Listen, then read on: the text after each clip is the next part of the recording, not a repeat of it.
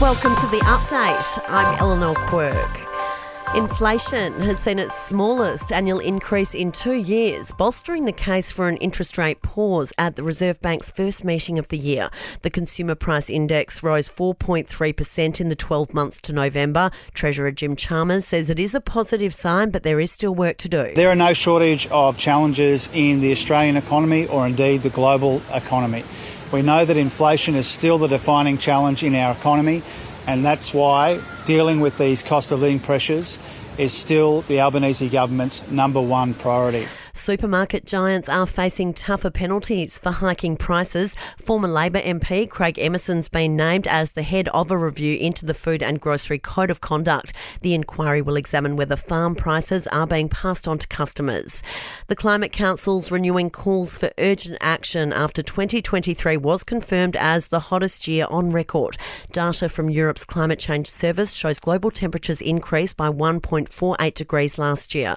Research Director Dr. Simon Bradshaw says with 2024 tipped to be worse, now is the time to act. Every smart decision at this point matters. The faster we move beyond fossil fuels to a prosperous, clean energy future, the safer and more prosperous a future we're going to have for Australians and communities worldwide. And Australia's first psychedelic therapy clinic is a step closer to opening after receiving approval from the Ethics Board. When given the green light, the clinic will administer MDMA or magic mushrooms in a controlled environment to treat conditions including depression and PTSD. Sport and entertainment are next. To sport, and selectors have confirmed Steve Smith will open the batting for Australia after David Warner's retirement from Test cricket.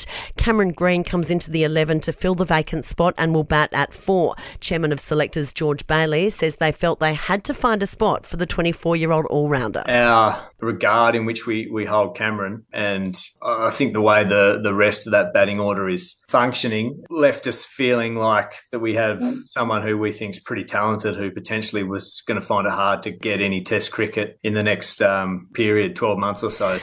To entertainment, and social media has gone into overdrive with theories about what Emily Blunt and husband John Krasinski were chatting about on the Golden Globes red carpet, with many lip readers claiming he mentioned divorce.